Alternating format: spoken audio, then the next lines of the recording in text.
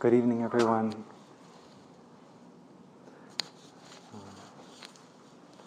Thank you for coming out tonight to sit together for a little while.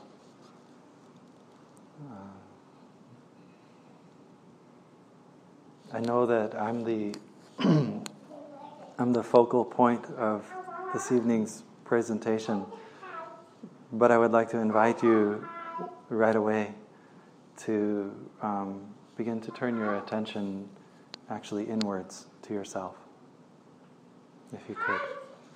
And if we could begin by practicing a little bit together to do what we call coming home to ourselves. Come home to ourselves. So much of our day, every day, is spent moving out into the world, getting things done, maintaining relationships, fulfilling obligations. Sometimes there's a lot of stress and pressure in all of that. So that pouring of ourselves out into the world. In this moment, I'd like to invite us to begin our evening by returning. Now you might notice your breathing.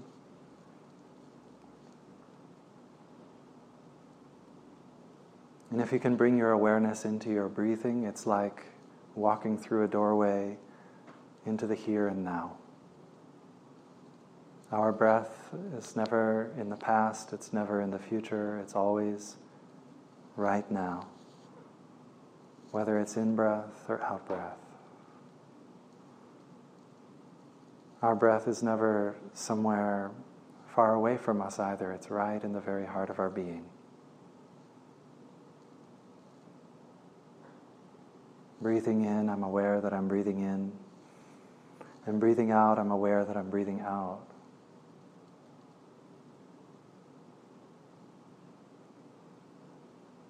As my mind and my breathing and my body all begin to come together,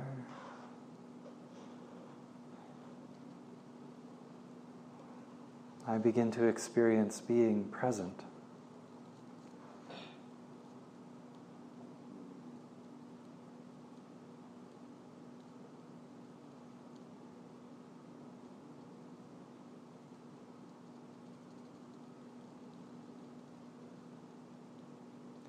When I breathe in, I feel as though I'm gathering myself inwards. Along with the air coming into my body, my awareness comes into this space, this body. And from all the places where my attention has been outwardly now, it comes in, begins to fill the space of my body. Breathing in, I'm gathering myself in. And as I breathe out, often I am feeling kind of a release, a letting go. But my awareness stays within me, and so what falls away is everything that I don't need. And most of what I'm holding right now, I don't need.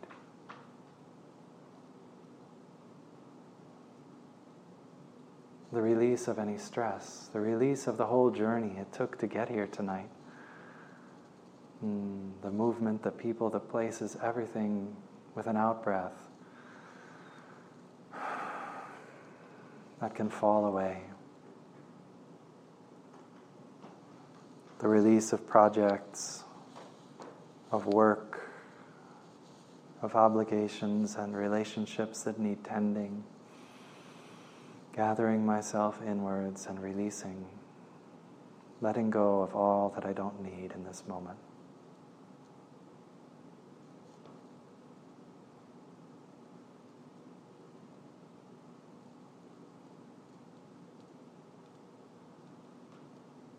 My teacher talks about this practice, coming home to ourselves, also as coming home to life.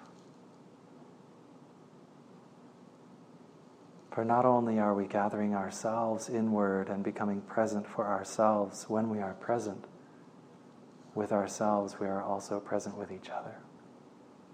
We are present for all of the world that's around us.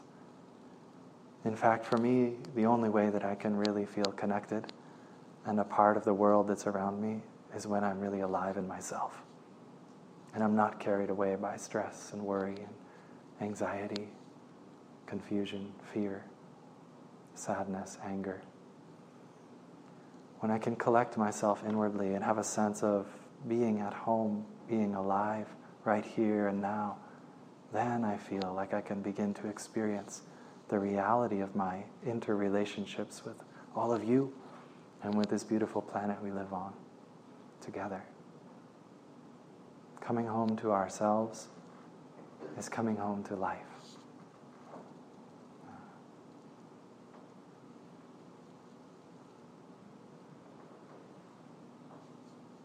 So I'd like to sing some chants to you using the sound of the bell and invite you to continue to practice, to collect yourself and release any layers of stress or worry or fear that are there. And see as you practice if you can invite the possibility. Invite the possibility of joy. Invite the possibility of well-being in this moment. At this moment, present with myself and present with life, there is some joy. There is some well-being.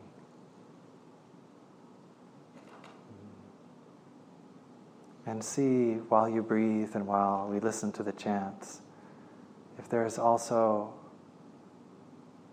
a careful and kind place for your suffering too. A way to have yourself present in your heart, open in your heart, so that that possibility of joy and well-being can be there, but also a place to care for your suffering, a place to hold what doesn't feel well.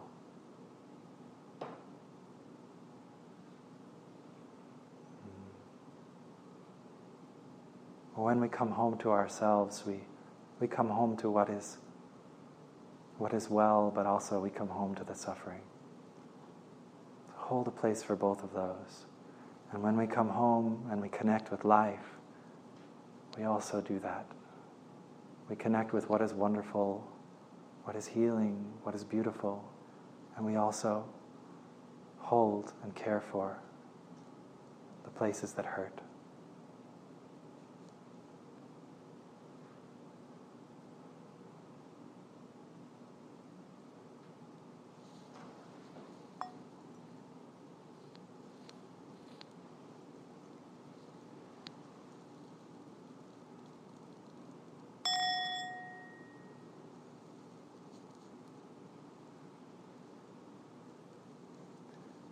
Body, speech, and mind in perfect oneness. I send my heart along with the sound of the bell. May the hearers waken from forgetfulness and transcend the path of anxiety and sorrow.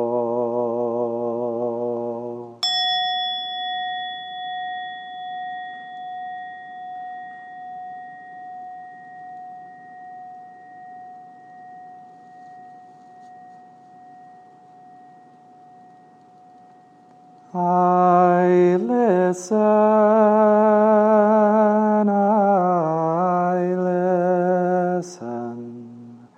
and this wonderful sound brings me back to my true home.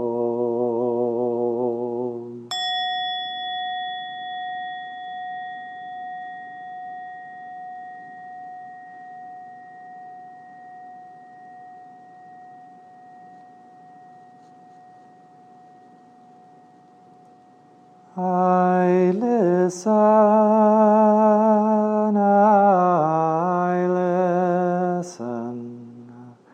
and this wonderful sound brings me back to my true home.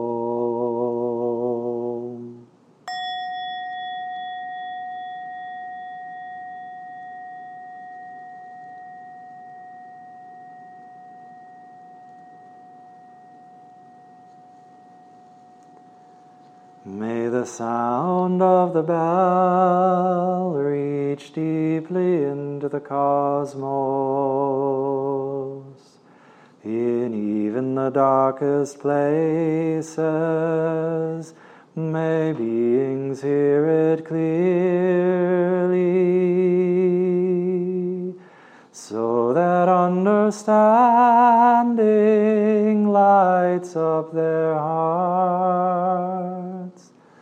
They realize awakening and find their way home.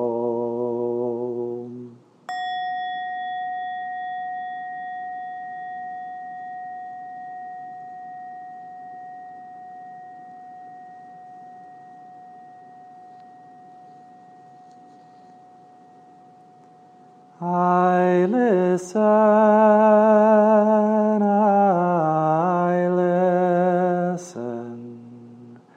I feel my afflictions begin to dissolve. My mind is calm, my body relaxed. A smile is born upon my lips.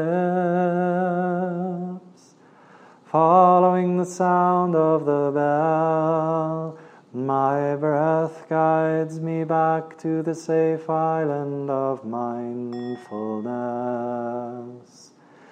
And in the garden of my heart, the flower of peace blooms beautifully.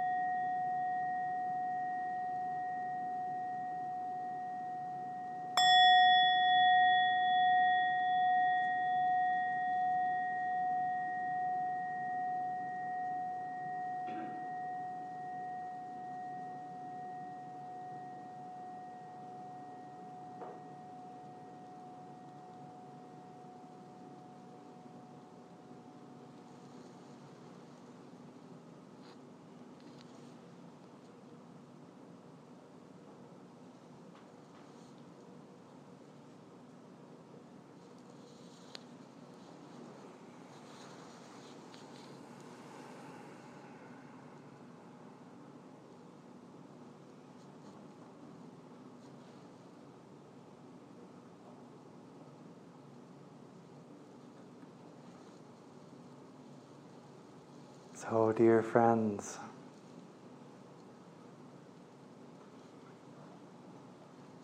I would like to talk with you a little bit about my experience with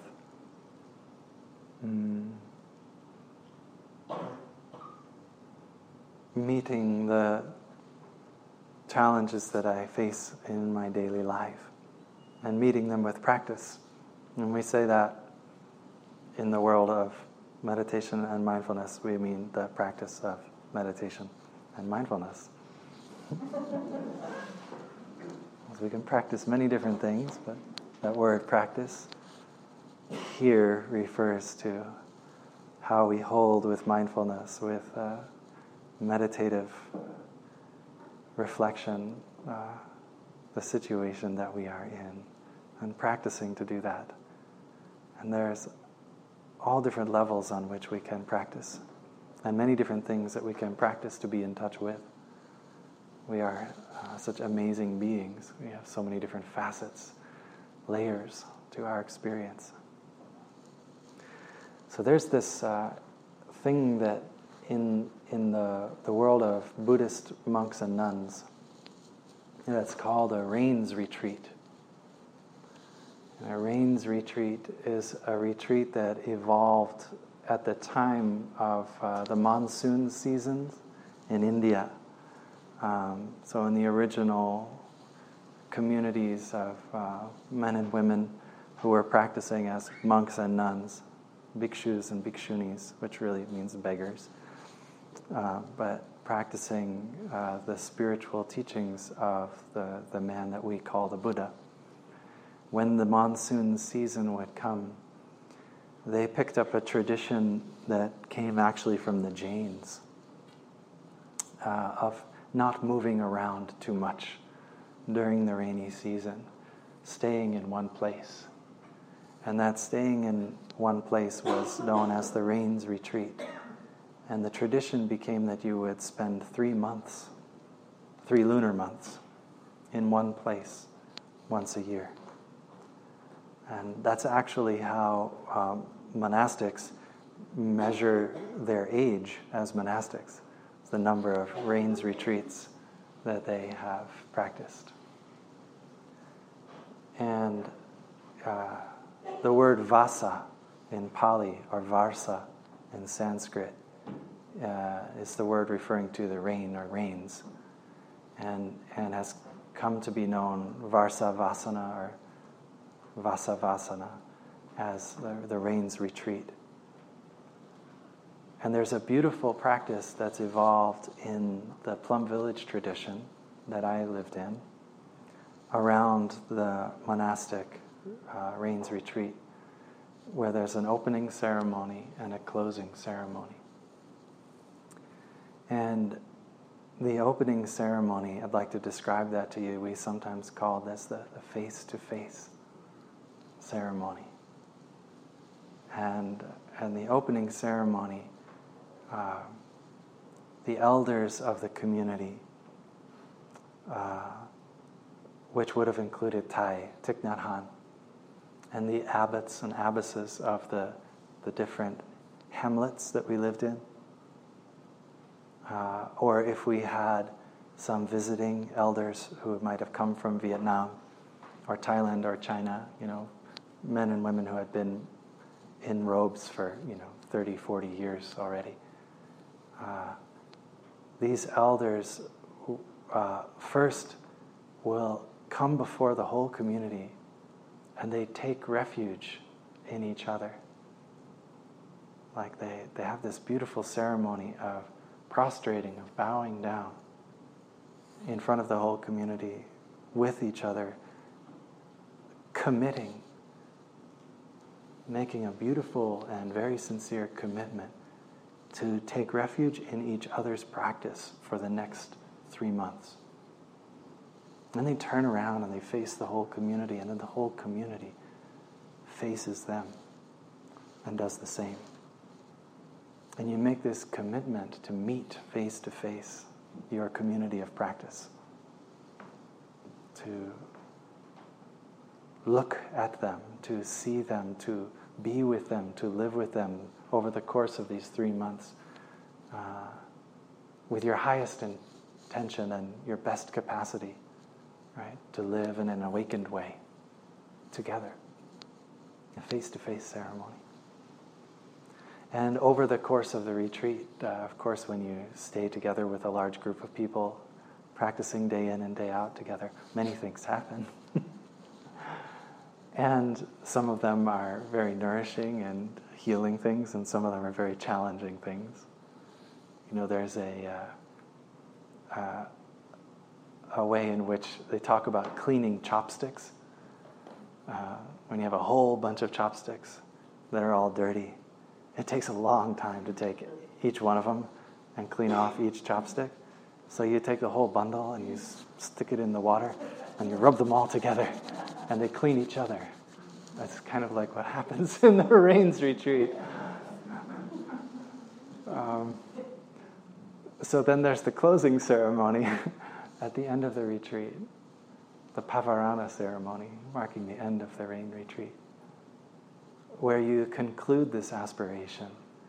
You celebrate this time of having taken refuge in each other's practice for 3 months, having been face to face with your community in an honest and noble relationship, right? And each practitioner makes a commitment in that moment to listen to the feedback from any other practitioner. So even the abbots and abbesses will sit to listen, to hear how others in the community experience them. Their positive qualities, their shortcomings, suggestions for how they might transform things. And this is actually in Plum Village, it goes much longer. The ceremony spans several weeks, actually. We call it Shining Light. But it spans several weeks of practice together as a community, where traditionally it's just one afternoon of a ceremonious kind of thing. Because we took it to heart, we really actually gave each person the chance to sit and listen to the feedback, the shining light from all the other practitioners in the community. And we were many brothers living together, many sisters living together.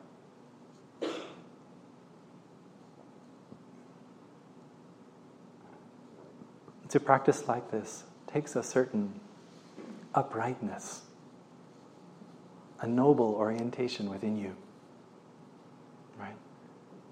Not to be moved around by things, but to be in an upright and noble relationship with everything, with the others, but also with all this stuff inside which might come up in your interrelationships with other people.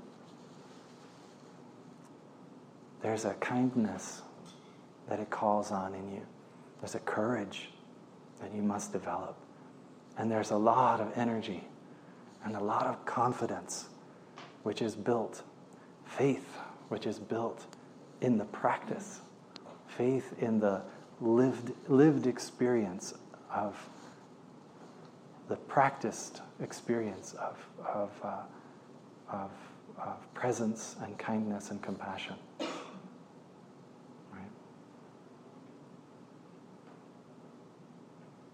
It's that uprightness, that courage and that energy, which is so important. It feeds our life. It feeds our spiritual life.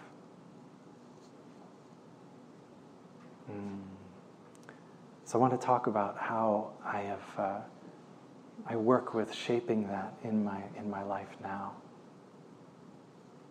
As I don't have Rains retreats anymore, and I don't have a monastic community with which to commit my practice in that way anymore.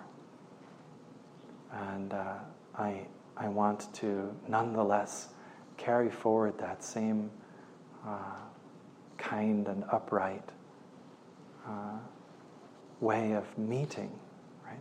Meeting what it is that my life is. And not to be washed along by the currents of society or by strong emotions or stories of suffering from the past, but to be able to meet that with that courage, that confidence, that faith and that energy.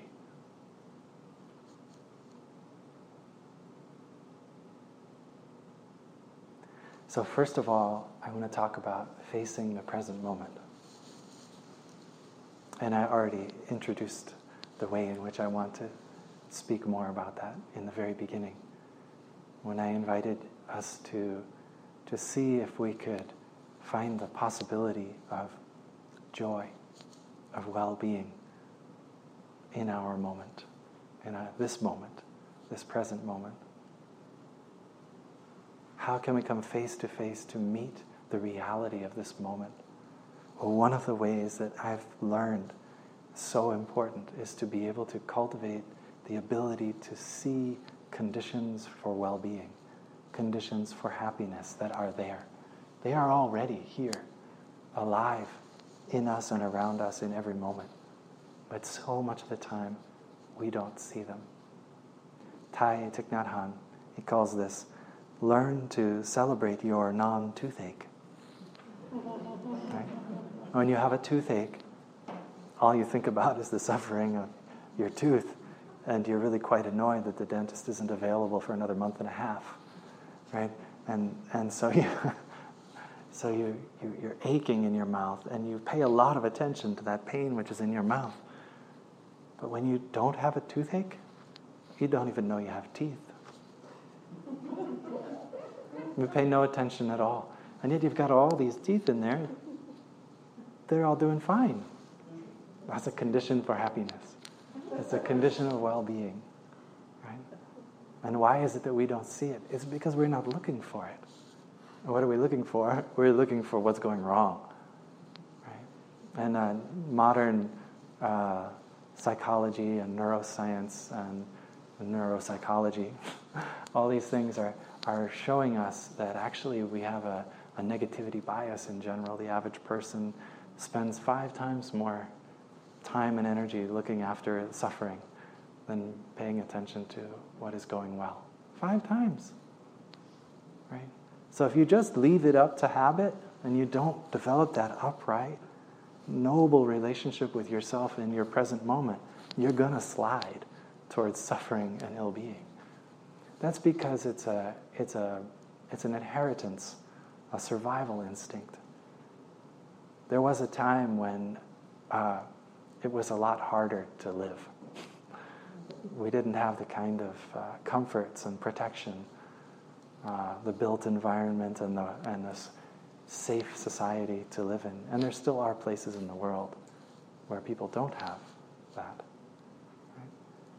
But there was a time when you had one chance to get away from a threat, from a danger, and that was it. And so we need that response. We need to pay attention to threats, to danger, to what's not going well, because we want to survive. And so on one level, it's important that we can get some energy out of some anxiety and some fear, right? But 5 to 1, that's a lot. And if we're not conscious of it, we slide in that direction. And we pay attention to what's not going well. We dwell on the suffering. We make a really big deal out of suffering, basically because we don't want to suffer, right? So we do a whole bunch to try to avoid it or get away from it or something, right? And yet, in our daily life, there are multitudes of conditions for happiness. So this way of being upright in our relationship to the present moment includes happiness. It must include happiness. And if you really stop and get in touch with yourself and really start to notice yourself in your body, in your emotions, in your mind, and in the things that you're interacting with in a moment, you will see so many conditions of happiness. Please celebrate them. And experience the joy of letting go of your stress and worry. It's actually quite a wonderful thing. You know, when you take an out breath and there's a little release of tension in your neck and shoulders, you try it right now. That actually feels good. It's enjoyable. And celebrate that feeling. Celebrate it. Let yourself be, oh, right. It's nice to release stress. To release worry is a pleasant experience. And you let that grow in you. Take 20 or 30 seconds to let it grow. Become like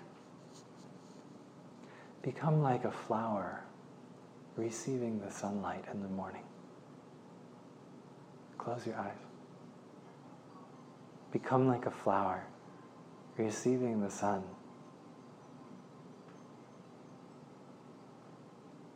You feel yourself warmed. You feel yourself softening. You feel yourself enlivened, and you open. You blossom. How wonderful to commune so deeply with the sunlight, right? You let that wholesomeness happen, right? It's so important. It's so important. We can see in our body all the things that are going well and receive that input, that wellness, just like the flower receives the sun. Let yourself open to that. Let it build in you the experience of vitality and well-being. You can look into the eyes of a child as you walk by, or a flower on the path, or step out and look up at the night sky and you see that cloud wisping over the face of the moon, and you say, oh, that's beautiful, and then you let it go. Or you say, oh, that's beautiful, and you stop. And you let that image in. You let that beauty in, and you let it open you.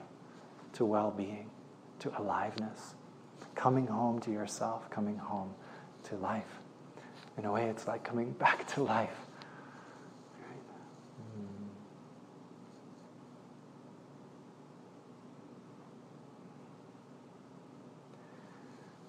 So along with this awareness of well-being, happiness, joy, along with cultivating an awareness for all the wholesome things in your daily life and really spending that time and giving yourself that 20 or 30 seconds each time to let it come to life in you, I'd like to add another thought. And this is a thought which has to do with what we call in Plum Village the eyes of interbeing. And so although we use the expression eyes, what we're really talking about is a way of seeing, a way of perceiving, of looking into, often with our thinking, looking into the world in a particular way. Because you can use your thinking to go in different directions. And again, if you just let thinking go wherever it wants, where is it going to go? Right? Generally towards problem solving around everything that's going wrong. Right? Whether that's to really get through something or to get away from it. But if you take your thinking in your upright, noble, kind, mindfulness sort of way, if you take your thinking and you guide it a little bit, give it some intentionality, you can bring yourself down a very wholesome road to notice conditions of happiness, but also to notice through eyes of interbeing how deeply connected you are with that world that you're now perceiving. Right? So let's take an example. We'll use our breathing. Please become aware of your in-breath and your out-breath.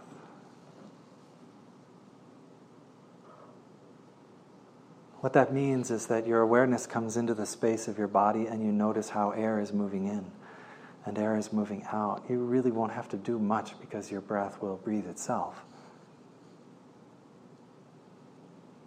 But as the breath moves in, air is coming into the body and oxygen is being absorbed into the blood. And as breath moves out, the rest of the air, which has not been absorbed, is released back into the atmosphere.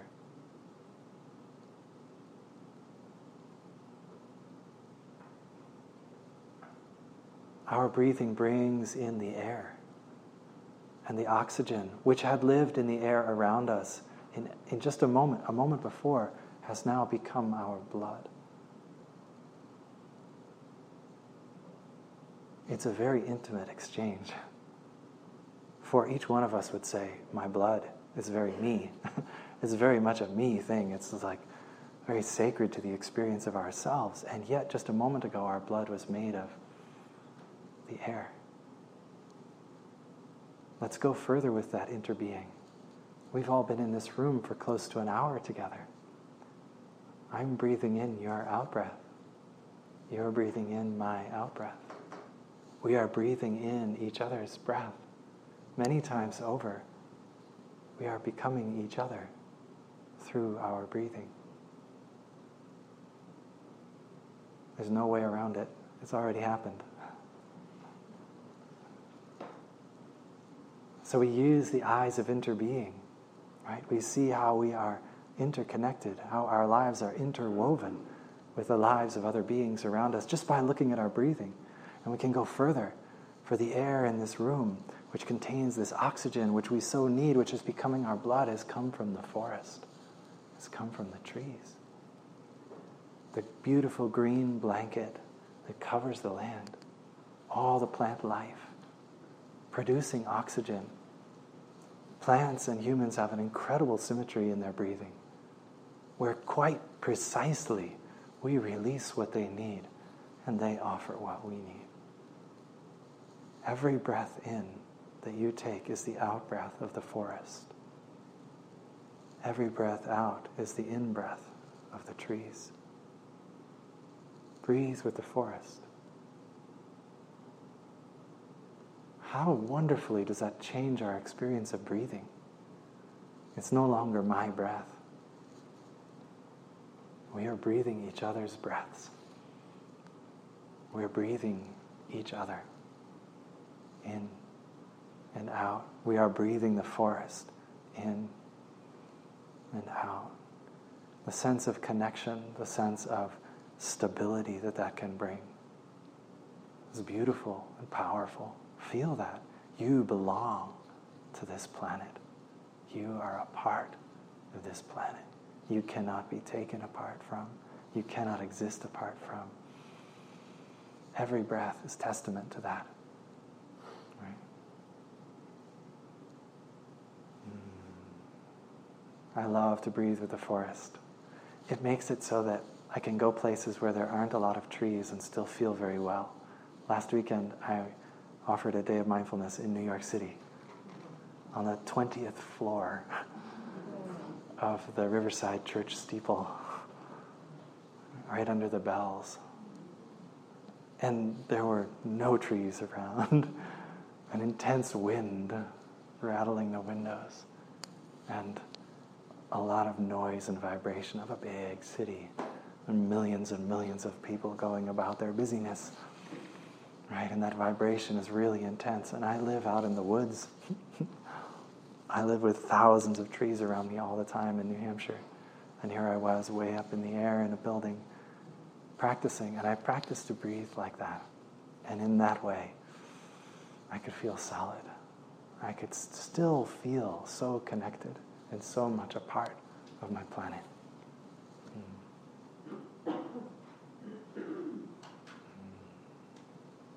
But you know, we are not only breathing with the forest, we also breathe with other green stuff. It's slimy, sometimes smelly, algae on the edges of wetlands and pools, in the muck. Slimy stuff, right? That you tend not to want to get your hands into. You'd rather avoid. If you were going swimming and there was a whole bunch of algae in one spot, you're not going to swim there, right? But that algae is also producing just as much oxygen for our atmosphere as the forest does, right? And I only bring that up because I'm going to change the direction of this talk now from what's so nourishing and beautiful and paying attention to conditions of happiness and looking with eyes of interbeing in order to deepen that connection and deepen that sense of stability and well-being. But you go through the door of the algae and now you're suddenly in somewhere where you'd rather not be, right?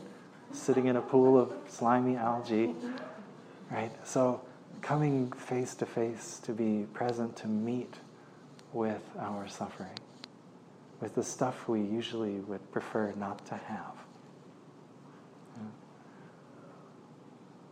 But our practice makes it possible so that we can we can sculpt a special place in ourselves, a special way of holding discomfort, unpleasantness, pain, hardship.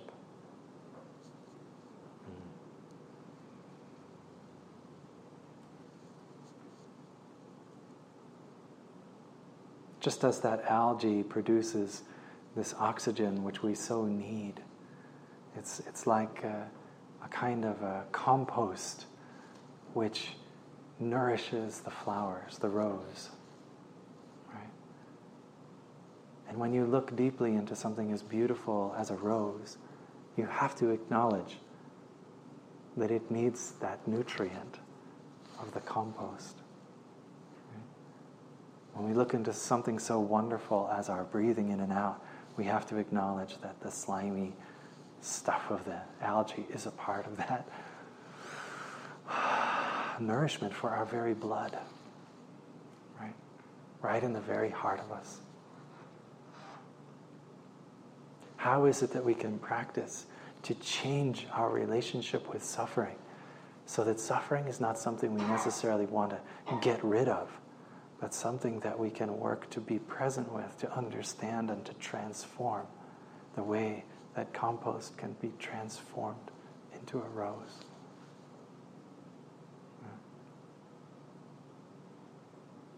The plant of the rose knows just how to reach down into the soil with its many roots and find precisely the right nutrients, right? And bring them up to construct, to assimilate into the fibers and the tissues of its body, of its stem, leaves, and petals. Right?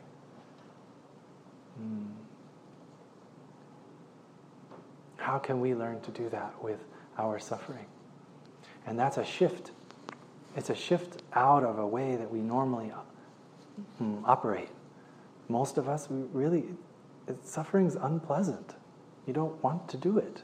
Right? It's just plain. It's simple like that. And that's natural. Right? But there is a way that we can practice to be present with suffering that helps us not to suffer so much. Thich Nhat Hanh calls this the art of suffering. Right? Right? When you know the art of suffering, you won't suffer as much. Right? But if you don't know the art of suffering, you just suffer. Well, the first piece in the art of suffering is simply to be there with it. To acknowledge that suffering is there, and to be there with it, to acknowledge yourself as being there with it. That is to have a relationship with it, to meet it, to be face to face with it, and to say, I see you. I see you. And in there, right away, we have the beginnings of some healing, beginnings of some transformation. Before you're aware of your suffering, suffering just happens and you suffer. But when you become aware of suffering, suddenly you have a choice. Oh, suffering is happening and I'm aware of it, so now I can choose to do something. Right? I can choose to be overrun by it and then just go wherever it wants to go, or I can try to bring something to it. And that's what our practice of mindfulness and meditation encourages us to do.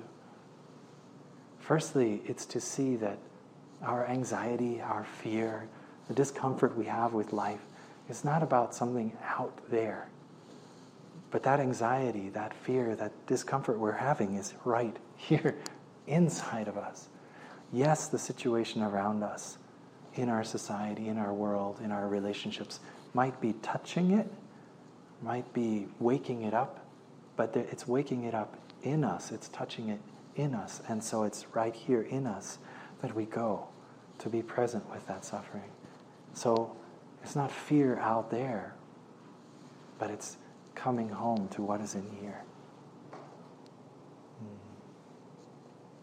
There's an image in Buddhist psychology which is quite beautiful and helpful of seeing this inner space that we have like a garden.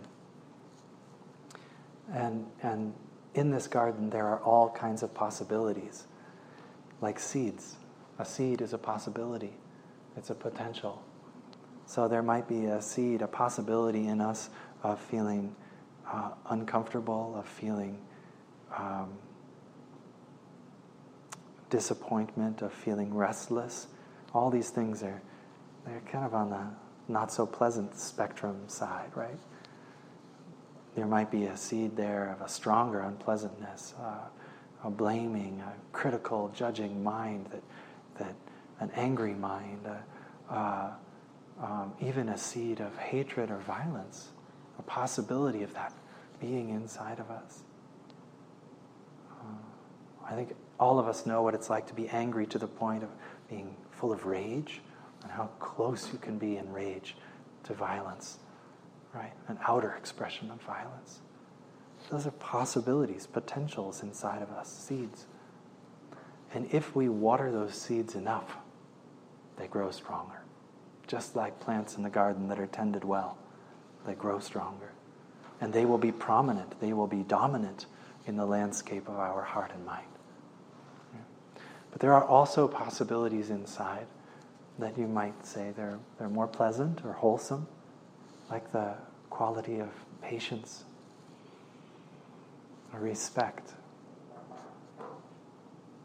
loving kindness, understanding, compassion, joy, faith, inclusiveness. Right? These sorts of energies inside us, they are possibilities that we could manifest ourselves in that way. And these are seeds that if watered, if tended well inside the garden of our heart, right, will grow, will become strong, and will offer us right? What the fruit that they have to offer in our daily life. So how are we taking care of that space inside? So I share that image because when we're talking about being present with our suffering, if we can relate to our suffering as if it is a possibility, a potential, a seed inside of us that has been touched, watered, and has now blossomed, right? How can we take care of that space? We come to it not as a victim of what has come up, the suffering that has come up in us, the fear and anxiety that's come up, not as a victim, but as a participant relating to that. I see you, my suffering. I will take you in the arms of my awareness, and I will be with you. I will offer you patience. So we call on another seed, right? I will offer you respect. I don't want to oppress you or run away from you. I'm going to honor that you are there. I will open a space to accept that you are there. And we can talk this way inwardly to our suffering. Our suffering is like a little child that's crying. It needs something. It's lost. It's hurting. It's uncomfortable, right? It needs care. It needs presence. It needs support. And we come to our suffering inside with that kind of an energy, that kind of a holding, an embrace.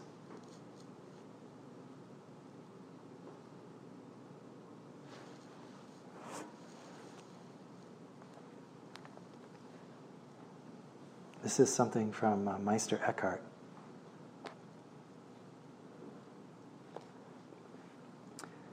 All day long, a little burro labors, sometimes with heavy loads on her back, and sometimes just with worries about things that bother only burros.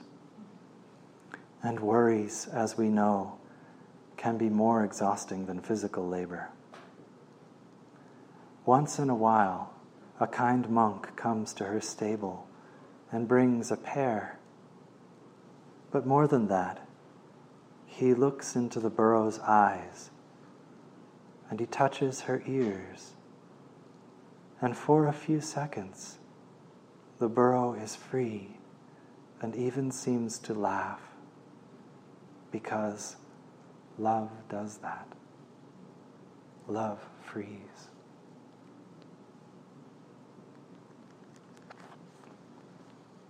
When we practice to come to our suffering, we come in that way. We come with our kindness, with our strength, with our presence. We make ourselves available in that upright, noble, sometimes energetic way, where sometimes we really need to take ourselves. We have a firm embrace to keep ourselves from exploding. But we wrap ourselves around our suffering with our presence, with our patience, with our kindness. This is so important. And I know there seem to be so many issues out in the world which need our attention, which need our care. Problems, big problems, sufferings, big sufferings that we want to be able to help with. We want to be able to transform. We want to be able to bring relief. But if you do not have relief in your heart, you won't bring that to the world. Again and again, you will see this in your life. You follow that course. We know these expressions. There is no way to peace. Peace is the way. There is no way to happiness. Happiness is the way. Right? We would like to bring peace. We would like to bring happiness to many people in the world. We can't do that when we are motivated by seeds of frustration and anger, fear and anxiety. The seeds in our consciousness propagate their own species, so to speak. Right? An apple tree doesn't grow oranges. An apple tree produces apples. Our patience and our respect, they don't grow anger. They produce more patience and respect. Our anger doesn't grow peace. It produces more anger and defensiveness. Right? There's a teaching the Buddha gave called the simile of the cloth. Summarized something like this. Suppose there was a dyer, someone who dyes cloth, different colors. There's a dyer with a piece of cloth and it's stained and dirty. They dip it in a dye, blue, yellow, red, or pink. It looks poorly dyed. and impure in color. Why? Because it was stained and dirty to begin with. So too with the mind. Right? When we are motivated by an unwholesome energy inside, you can expect an unhappy destination. And then classic form of Buddhist scripture, he turns it inside out. Suppose there was a dyer with a piece of cloth that was clean and bright, dipped in a dye, blue, yellow, red, pink. It looks well dyed and pure in color. Why is that? Because it was clean and bright to begin with. And so too with the mind. Right? When you are motivated by a wholesome energy inside, a happy destination can be expected. Oh, in order to be present with these big stories of suffering that are out in the world, we need first to learn how to be present with the big stories of suffering that are in our own hearts. When we do this, we will discover something really marvelous, that the story of suffering out in the world that we would like to help with so much isn't very far away at all. The seeds of discrimination and of hatred and of misunderstanding and miscommunication, oh, they're right here inside too. They just haven't been in the news yet, right? And that's why nobody else knows about them. But they're right there. But you ask your good friends and you ask your family members, they'll give you some news about them. Right? Those seeds of suffering are present, and they need our care. They need our understanding. Yeah.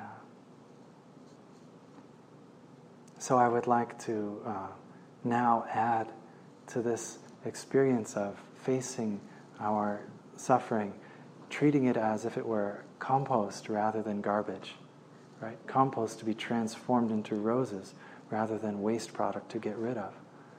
Coming to it with kindness, presence, and a space for understanding. Now let us add the eyes of interbeing, right?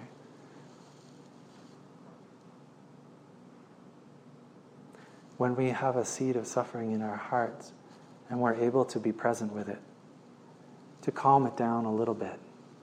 So the strong emotion isn't pouring out anymore, and now it just aches. It hurts. It's not needing to jump out and spread itself around, but it still hurts. There's still pain there. In that quiet and beautiful embrace that we shape with our breathing and our kind thoughts about patience, acceptance, care, we can ask that seed of suffering, my dear seed of suffering,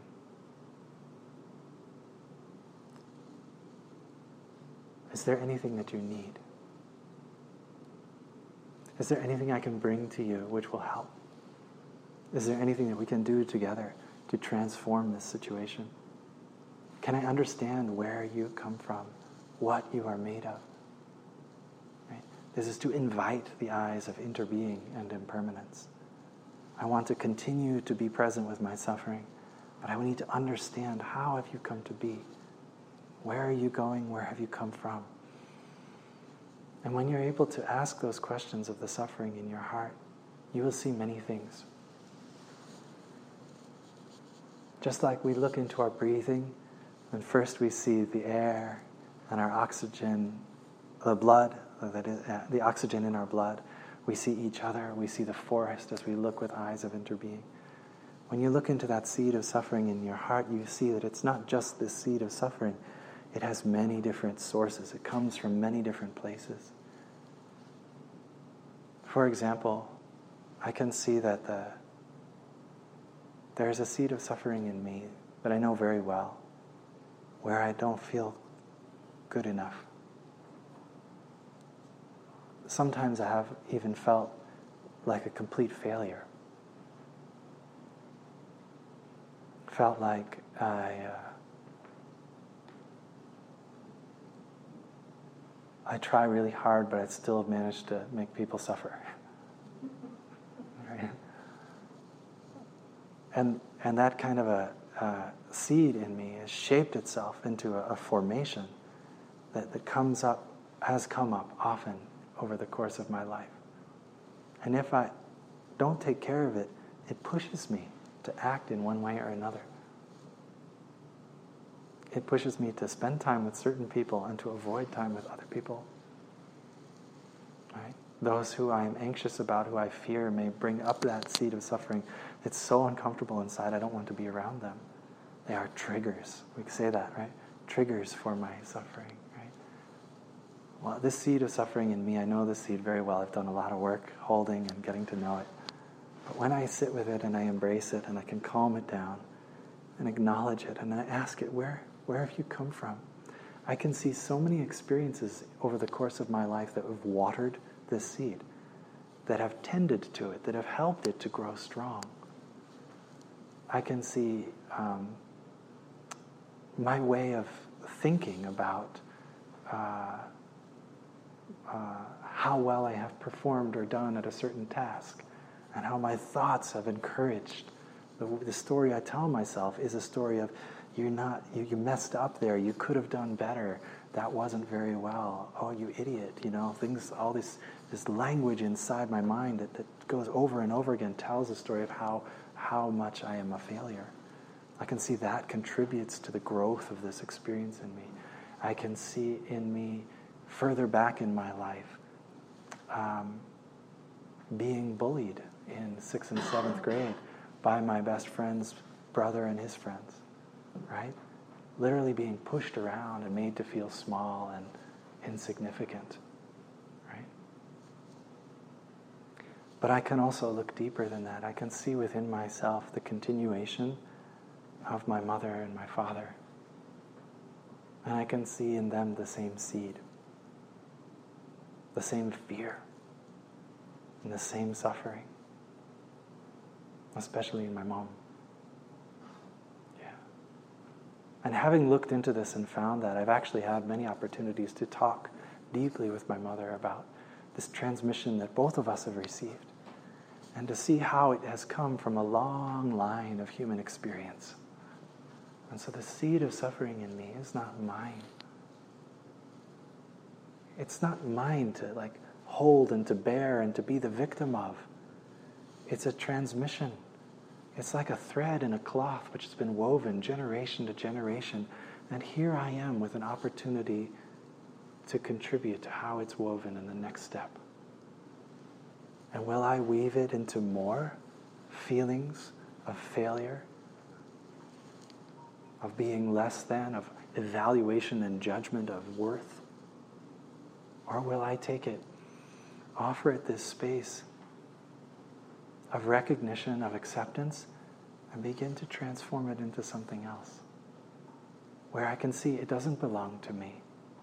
I can release it. I can see the non-separation between myself, the experiences in my life that have shaped this, my parents and my ancestors. I can give the story back to the earth and not have to carry it into the next moment. Yeah. I use my eyes of interbeing to open that insight that the seed of suffering does not belong just to me. It belongs to humanity. And in this moment, I am a steward of this particular seed. And I have the opportunity, maybe not to solve its problem, but to contribute to its care and its transformation. And that's enough. It's a wonderful feeling. That right there is a transformation of the experience. And it's no longer pushing me, but something I can hold. It has become like compost, to be transformed into new life. We can do this with any seed inside of us, any suffering that's inside of us, any fear, any anxiety. Ask it once you've got it in your arms. Where do you come from? What are you made of? Look back over the course of your life, and even if you can't find certain experiences and memories that have contributed to this with clarity in your mind, it's okay. Just know this seed doesn't belong to me. There's no thing in me which is just me. Everything in me is a continuation, a transformation of my society, my ancestors. So many miraculous conditions coming together. You could offer it back again. What a relief. In this way, you also open your heart to experience a kind of understanding and spaciousness or inclusiveness for other people's suffering too. So when you see their behavior, and you might initially be inclined to think, I don't like that behavior, or that's not good behavior, or that person is not right up to a certain standard we might be holding. You might be initially inclined to write them off as a messed up, bad kind of a person, right? But when you look deeply like this into your own suffering, you realize the same thing about others. And you have space and the possibility of expressing understanding and compassion for another person's suffering. We are all under the influence of these seeds, these stories that have been woven by our ancestors. And some of us are carrying more, and some of us are carrying less suffering. And if you happen to see someone who's carrying more, you see it in the way they behave, right?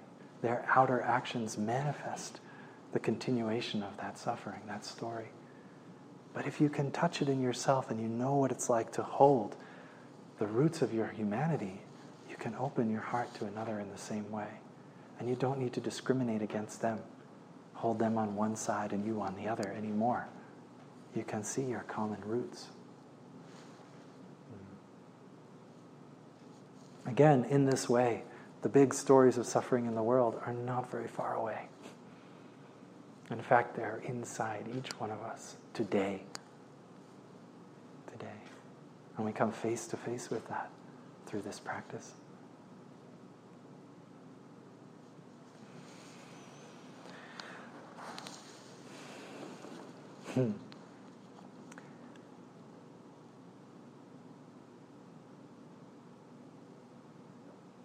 There's a particular habit energy which we have evolved in our affluent Western society around the avoidance of suffering. It's a habit energy which has become so commonplace that it's absolutely normal to entertain ourselves all day long in order not to have to feel anything unpleasant. We entertain ourselves with a lot of stuff on our devices nowadays, but we entertain ourselves with tasty food, with comfortable seats. I know that half of you are sitting on comfortable seats and half of you are sitting on uncomfortable seats. And we will pamper and protect ourselves to some degree, which is fine, but then there's a point at which we are using the comfort that we have acquired in our modern life to cover up, to avoid being present with that discomfort that's inside of us. Anxiety and fear are essentially, when you feel anxious, when you feel afraid of anything, it's essentially you're saying something's wrong. Right? At a basic level, something's wrong. It may not be wrong, but we perceive it as wrong, right? Something's wrong. And maybe even unacceptable. Right? It's also, anxiety and fear are a natural response to stress, any kind of stress. Anytime you feel a pull between two things, there's space for a little bit of anxiety and potentially fear to arise. What's going to happen? Right? What if? What if? Like when a year and a half ago, when we had this election, right? There was a tremendous surge of anxiety in the collective consciousness, not just in this country, it was around the world actually, but especially in this country, because there was this huge unknown. What if? What does this mean? Right? Suddenly, like the carpet's been pulled out from underneath you and you don't have your feet on the ground and you don't know. And the sense is something's wrong, right? And that's a space, that's the energy that anxiety comes into. And fear can be born out of that. Especially if we hone in on a particular thing. This is really wrong, right? This is not okay, right? Fear comes up.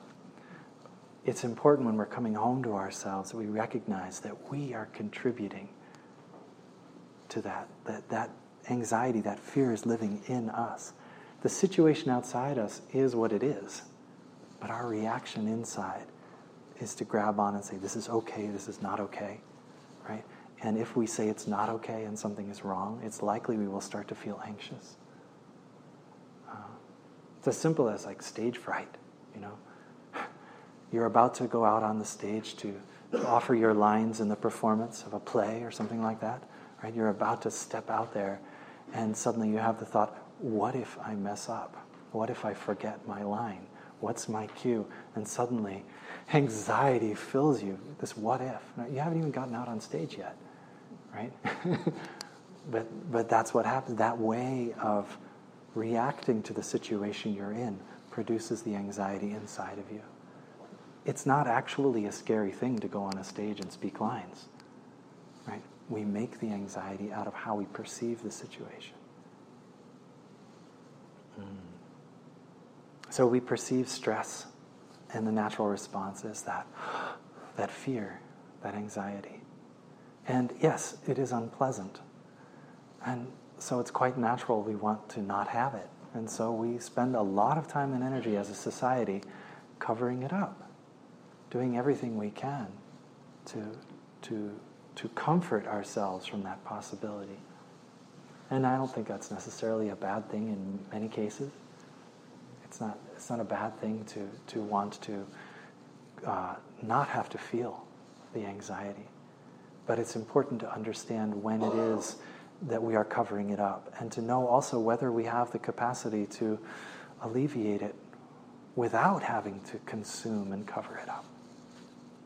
So I want to bring this out today because for me it's become very important in the last couple of years to protect my well-being because of the amount of collective stress and anxiety that's present in our society right now. The disparity of views, not the despair of views, but the disparity in views, right? And the challenges that we face, social justice challenges, climate challenges, and political and economic challenges, and the diversity of ways in which people are coming at this. There's a lot going on, and that is stressful to try to take that all in. And I have to protect myself. I don't know about you, but I have to protect myself from too much information because I can be easily overwhelmed and then feel anxious. And once I feel anxious, I act from the place of my anxiety, not from the place of my wisdom and my sense of being at home and connected and a part of life. Now I come from the fear inside, right? And I produce more of that.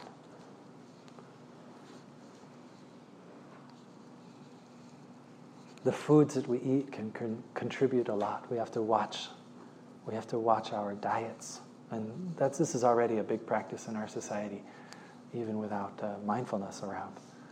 But to be more and more conscious of the effect of what it is to bring foods into our body. It affects us, so we need to understand what that effect is, and to gauge whether it's helpful or not to eat in a certain way. Sense impressions, what we see, is a kind of consuming and seed watering in our hearts. What you see, the images you see, the smiles on people's faces, the pain that you witness, the suffering you witness, what you hear, smell and taste, what you feel with your body, touch, right? All of this is input coming into this, what we call sense impressions, coming into this space of our consciousness and feeding, nourishing certain seeds in us. So we learn to practice to be like a sentinel, kind of someone who's going to keep watch over these thresholds, eyes, ears, nose, tongue, and body. We're going to stand there with our mindfulness and pay attention. When I take these sense impressions in, what effect does it have on me? And as you learn about that, decide with uprightness and with clarity how much of it is nourishing you and when to say, okay, enough. I need to protect myself. Because if I take in any more, I'm going to be overwhelmed by that. And I don't want to be overwhelmed. I want to be fresh and capable. Right? So the media is a huge role in all this these days. What we see, what we hear, what we are digesting through, especially news media. Do you remember, I think most of you here can remember this easily, when the news cycle was morning news and evening news? Right? There were 2 times when you got news in the day. Now it's every 10 minutes. Right? There's an update. There's a 24-hour news cycle happening, and every few minutes the same posts will be updated, new photographs, new information added, and so on and so on. And if you get caught in that, you're just constantly drawn into these evolving, very important stories. Well, the reality is they're not news. We all know that. They're not new. It's not news. It doesn't take a whole lot of information to be aware of what's going on in a particular situation. But all this is happening. We add this little bit, sensationalized and made so dramatic and intense that it seems so important we get sucked in. But the truth of the story is most of what we're hearing is opinions, perspectives. People offering what they think about that situation. It's not the situation you're learning about. It's what somebody thinks about it or someone's perception of it. Right? Most of the time. There are very few sources that you can find, little bits and pieces here and there, where you're actually connecting with the story as it truly is. Right?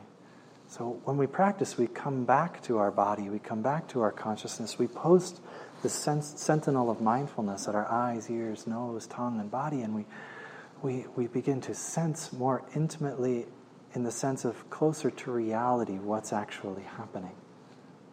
Right? And we protect that space. We don't have to get caught in the division between right and left, or better and worse, or up or down, right? And instead hold the space where we can discern deeply whether there is suffering that needs to be cared for, or seeds of joy that could be watered, or seeds of understanding, maybe an experience of interbeing and interconnectedness which could be nourished. Right?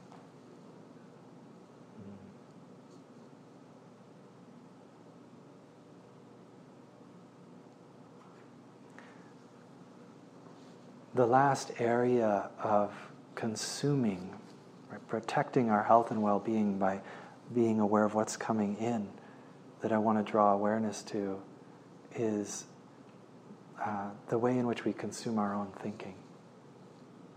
We consume our own perspectives, views. Each time that we shape a thought, it waters seeds in our consciousness. It also waters seeds in the consciousness of those around us, even if we don't say it. You know? If you have a very poor view of someone, you don't say it, but you're in the same room as them, do you think they don't know it? It shows somehow, right? It's part of your relationship. It's there, right? What goes on inside our own minds is not hidden from the world. It's a part of the world. It's a very important part of the world. It's the beginnings of our action and our activity. It's out of our thoughts and our intentions that our words and our listening arise, that our relationship, our livelihood, and everything is expressed from deep inside. And so paying attention to our thinking and giving it also that kind embrace. I see you there. Judgmental, critical mind, discriminative mind, evaluative mind. I see you there, and I give you this space, this recognition. All right, I'm not trying to get rid of you, I'm just acknowledging that you're there. That part of me is there. And you see, when you're doing this, you're no longer just your critical mind, you're also your mindfulness. You are able to be present with. You have that meta perspective of holding that space of your critical, judgmental, evaluative mind. And then you can invite your mind onto a new path. Instead of worrying about failure or success, right? Instead to maybe contemplate deeper connections and truths. Look with eyes of interbeing and invite your mind to move in a new direction. To train your mind to speak inwardly with kindness and inclusiveness rather than that critique and that judgment. It's so important because this is what we consume constantly. You might eat a few times a day and that affects you. You might tune in with media a few times a day and that affects you. You might talk to friends here and there and that affects you. But you're thinking all day long, right? Constantly producing something inside. What is happening there, right?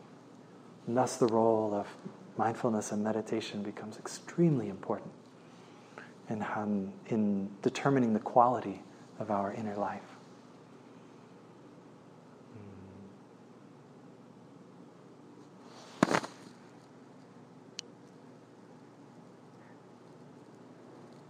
Understanding that comes about through our practice can be incredibly powerful.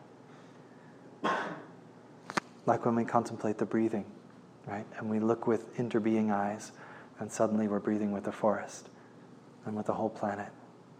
How that changes your breath.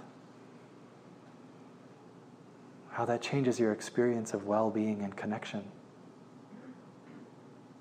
How that brings you solidity, stability, and calm.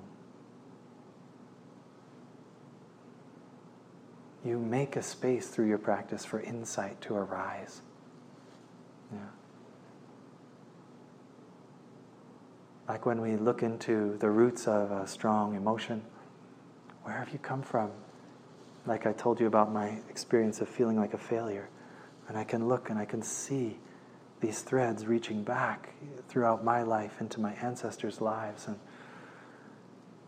that spaciousness that arises, I make space for that understanding to emerge by the way that I hold my suffering tenderly in my mindfulness, the way I look deeply with eyes of interbeing. I make space for that insight to arise and to feed me, to free me from the burden of the suffering. It's like when you plant a seed. You press the little hole into the soil. You take the seed, you place the seed in that hole. You gently cover it up. You put your hand on it and send it a good wish. You water it. You make sure it has sun and warmth and moisture enough. And then one day, it's so full of the possibility of life that it bursts open. A root, a shoot, and the plant grows, right? That's like your insight. You create all the conditions for your understanding to emerge like that. The way that we breathe and come home to ourselves, the way that we take care with inclusiveness, the suffering inside, the way that we water seeds of joy. We create these spaces in us where looking with eyes of interbeing can wake up that insight.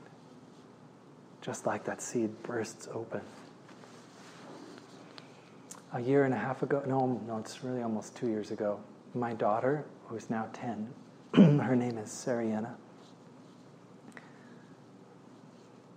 Please don't ever tell her that I'm telling you this.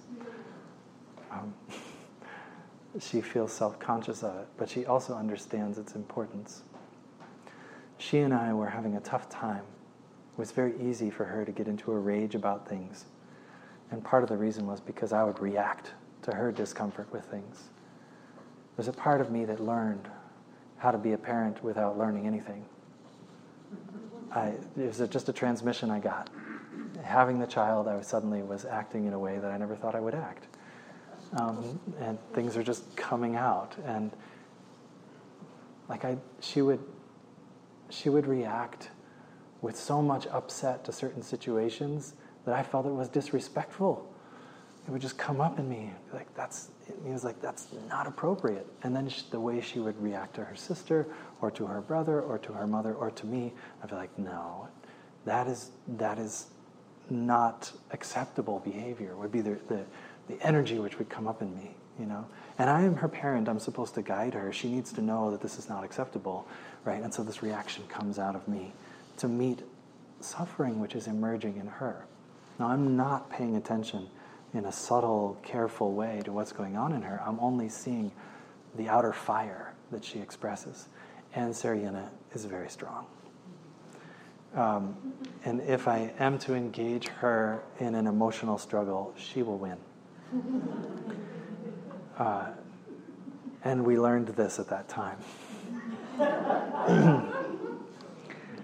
But she doesn't win happily.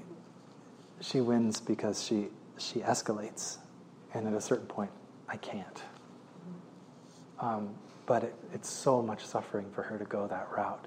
But we share the same seed of escalation, right? We've both received that, and we feed each other. So it was becoming an issue, a problem, and I didn't know what to do on the spot, and so I practiced to stop. I said, okay, let me take a break here. And I really practiced to come home to myself and to find the place in me which was so upset. Part of it was angry, but also upset and hurt and really I don't know what to do, right?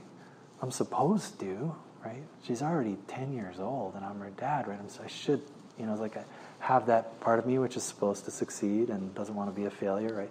All this coming together around my parenting of my daughter. And I felt horrible inside. So I just went to that place.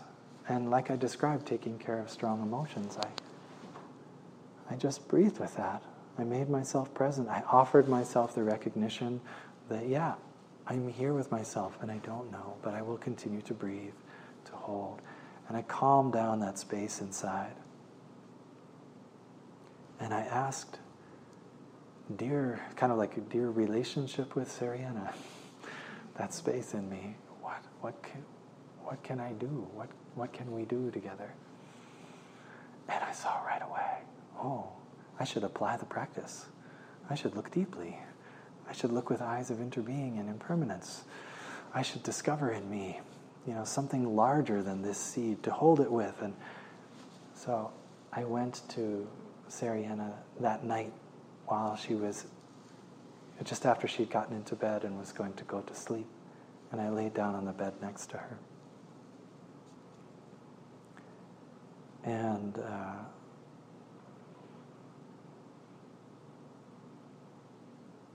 I asked her if she would think about some things with me. She said yes. And I said, well, can you tell me, what are you made of? So I just went right to I'm going to look with eyes of interbeing. Right? I'm going to engage her in the practice. Let's find some connection. Let's find something deeper than this stuff on the surface I'm lost in. I want to go deeper. I want to establish some new ground. And she said, what do you mean, Dad? I said, well, remember when we go on retreats, sometimes you do that. In the children's program, you might do this activity of making cookies, and you look deeply into the cookies and you see all the things that are in the cookies, like the sun and the soil and the sun and all the different ingredients, and kind of like that. What are you made of? She's like, okay. Dinner. I said, okay, great. I said, great. And I just laid there and I contemplated that. I let that sit. I brought that into that same heart space that I was holding my anguish, really, was what I was feeling. My anguish over how to be with my daughter and how to meet this difficulty we were experiencing together. I brought it into that same space. She's made of dinner.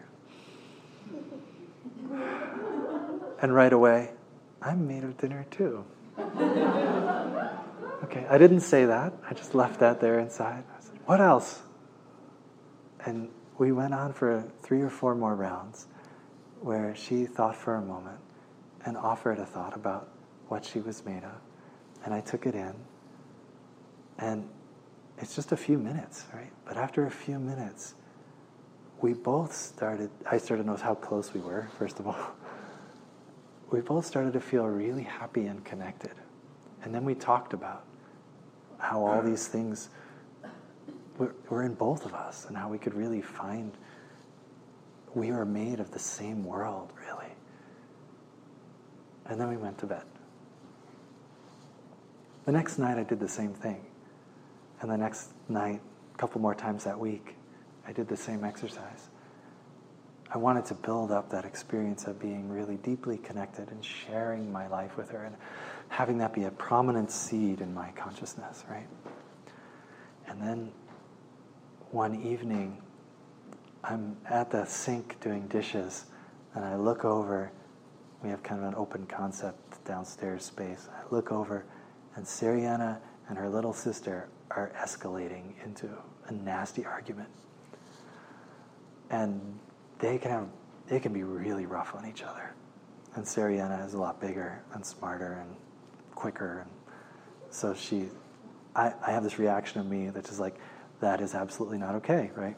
That's not allowed. I'm just going to charge in there and go, no, right? My children do not fight like this, right? And that's the part of me that wanted to jump out. And I went, but that's right, I'm practicing not to do that. I'm practicing not to react with so much of an escalation. What do we do? And what comes to my mind is what we did at night. And so I just called out to Sariana as they're starting to really go at it with each other. And I said, Sariana. She's like, what? I'm like, what are you made of? And she heard it. And she took a breath. She stepped back. And she just went to go play something else. She just completely let go of the escalation. Because when we were doing that at night, we were connecting with each other in a very deep way. And a deep need in Sariana was being met. Me too. Right? But in her, this deep need for safety, for well-being, for recognition and connection was being built through that little guided meditation that we did. Right? Looking deeply together, contemplating together our shared, elements in the world. And in that way, we felt so connected and safe and close. And when I threw those words out to her across the room, those words just touched that experience which had been built in her too. And immediately she felt well. The seed was watered. It sprang up. And she no longer had to act out her anguish, right, which was coming out in that moment with her sister. She just could, let it go. She's fine. There was no need to pursue that in her. I didn't have to say anything else. I just said, what are you made of? And it touched that seed in her, and she woke up with it. We did it again. A little bit later, I did the same thing, and it worked also. But the third time, she stopped and she looked at me and she said, Dad, when are you going to stop telling me that? Right? So we've had to find new way, several new layers of ways to continue to connect. But it has been a really beautiful process of using our deeper wisdom of non-discrimination and non-separation to find that safety, that security, that sense of, I am a part of life, I am at home in life, and that's good.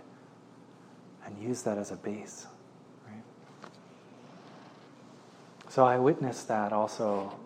Want to close by telling you the story of, in Plum Village, when I was a monastic, I was part of a circle that held a deep listening retreat for Israelis and Palestinians. And so a group of Israelis and Palestinians traveled to France and spent 2 weeks practicing. The first week was really just to get familiar with Plum Village, and the second week is a deep listening circle, which just goes on and on and on. Several hours in the morning, several hours in the afternoon, in which stories are shared and told. There's no discussion or processing. It's just a time to listen. So you have a circle of maybe 15 people, half of them Israeli, half of them Palestinian, and then 6 or 7 monks and nuns scattered through it to be space holders, to really be the anchors of deep listening practice. And people are invited, one by one, slowly, in whatever capacity they have at that moment, to speak a little of their life, their experience, particular formative moment for them or their family or memories or things they've inherited through their family's experiences. And stories of very beautiful and amazing things come out. Stories of intense suffering and violence and a legacy of hatred, right, are shared. But the space is just one of listening.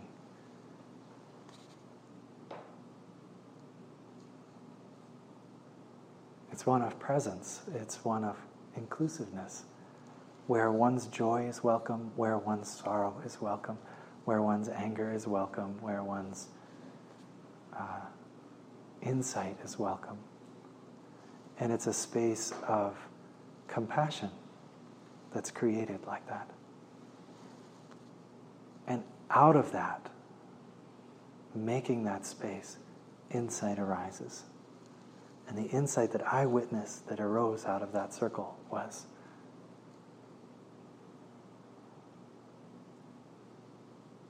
when I hear you tell your story about your suffering, I realize that I have a very similar suffering. When I hear you speak about the beauty and the value of your culture, your people, your ways, I feel also inspired and enlivened and feel so similarly about the beauty and the culture of my people and my ways. I see that we are not so different after all. Right? So suddenly you start dropping beneath the surface of you're on one side, I'm on one side. We're really enemies in some sense. But you drop beneath the surface and you see a seed of suffering that needs care. A seed of joy which can be beautifully expressed. And you can connect with that as a human being, not as an Israeli or a Palestinian on one side or the other, but as human beings who share this difficult moment together. And reconciliation becomes possible. I witnessed men and women walk out of those circles, arm in arm, and say, I didn't think this was possible because I always thought of you as the enemy. But now you're like my brother. You're my sister. Deep, powerful medicine in the practice of non-discrimination, non-separation, just from deep listening, just from being there and creating the right conditions for that insight to arise. And those people go back and they're changed forever, right? And they become beacons of hope and transformation for others. And it's not easy, right? It's not easy. And it's an old, old story of suffering, and it'll take a long, long time for transformation and healing. But it showed me in that moment that it's possible. Yeah.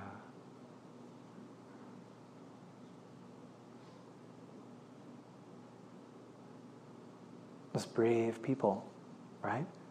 They undertook a noble effort to meet each other and to meet themselves in that space.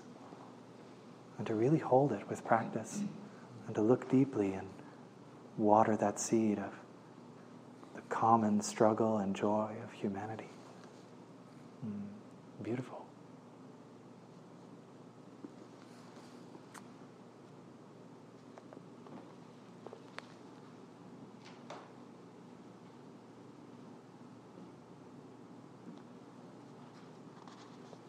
Capable of the universe are your arms when they move with love.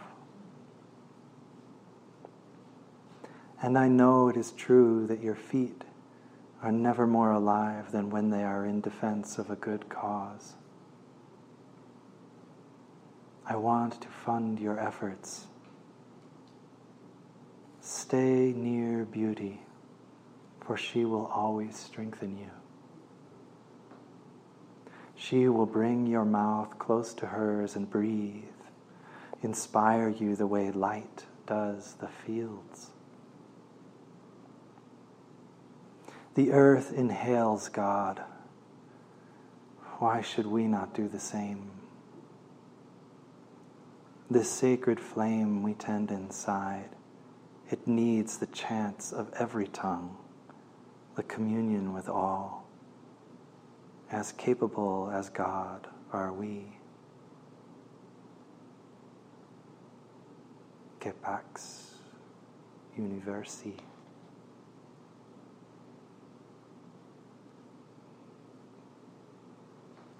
Stay near beauty, for she will always strengthen you. I like that. It's Thomas Aquinas. Thank you, dear friends, for being here tonight. I hope that it's been nourishing to some extent. I would like to, I don't know, what time are we at? Is it time to close? Can we sing a song? No.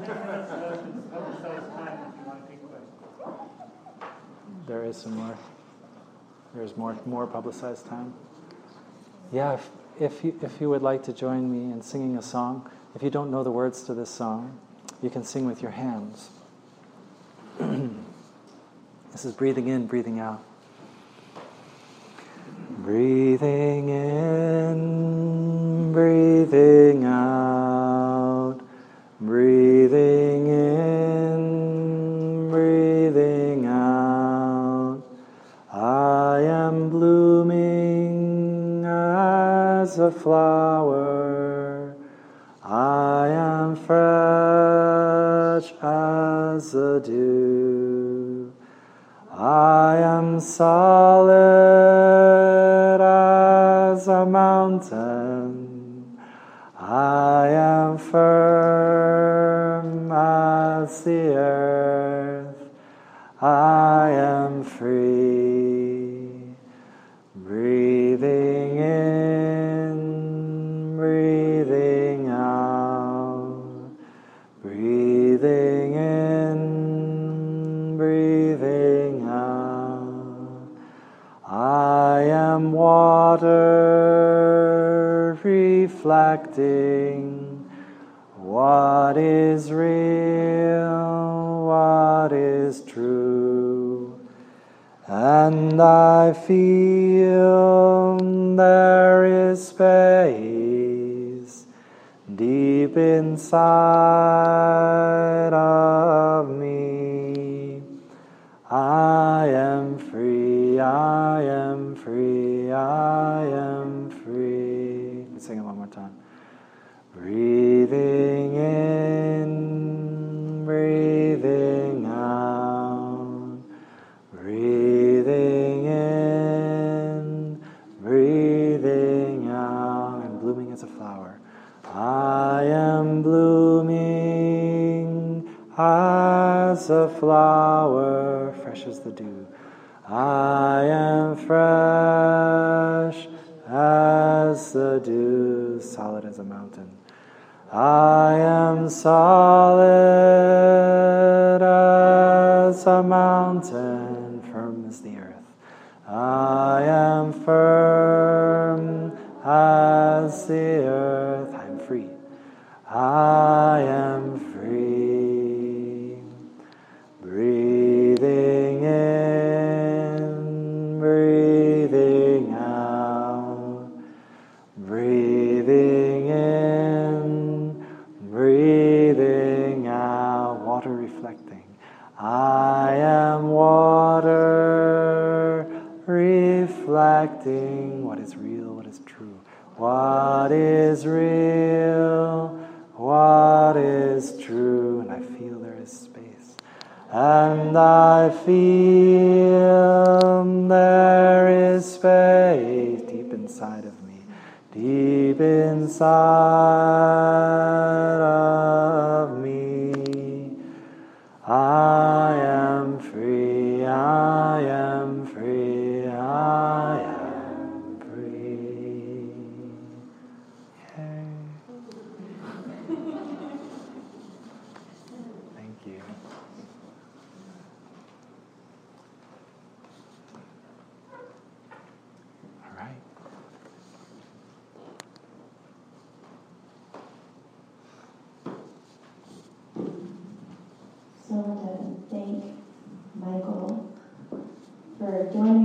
tonight and offering this lovely talk for all of us. And once again, thank all of you so much for coming out tonight. Your time and your energy and your presence here tonight is such a gift, truly. So thank you so much for being here. Once again, we do have a donation box